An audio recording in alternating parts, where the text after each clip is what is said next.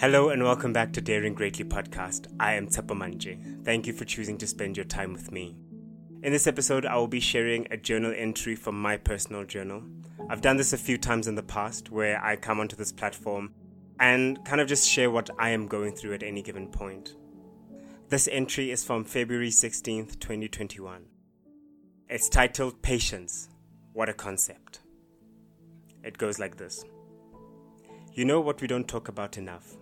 How difficult it is to trust the process. The internal battle between waiting and needing certainty. That is where I am right now. It is scary, it is frustrating, it is uncomfortable, and at times it is even disempowering. Waiting. Waiting for someone else to make a move. Waiting for answers. What am I to do in the meantime? How am I expected not to overthink every possible outcome? This is where I am right now. In between keeping faith that everything that is meant for me will be given to me, and my mind scrambling for certainty. I know that what I need to do right now is wait and trust in the process. It is all I can do, but it is very challenging.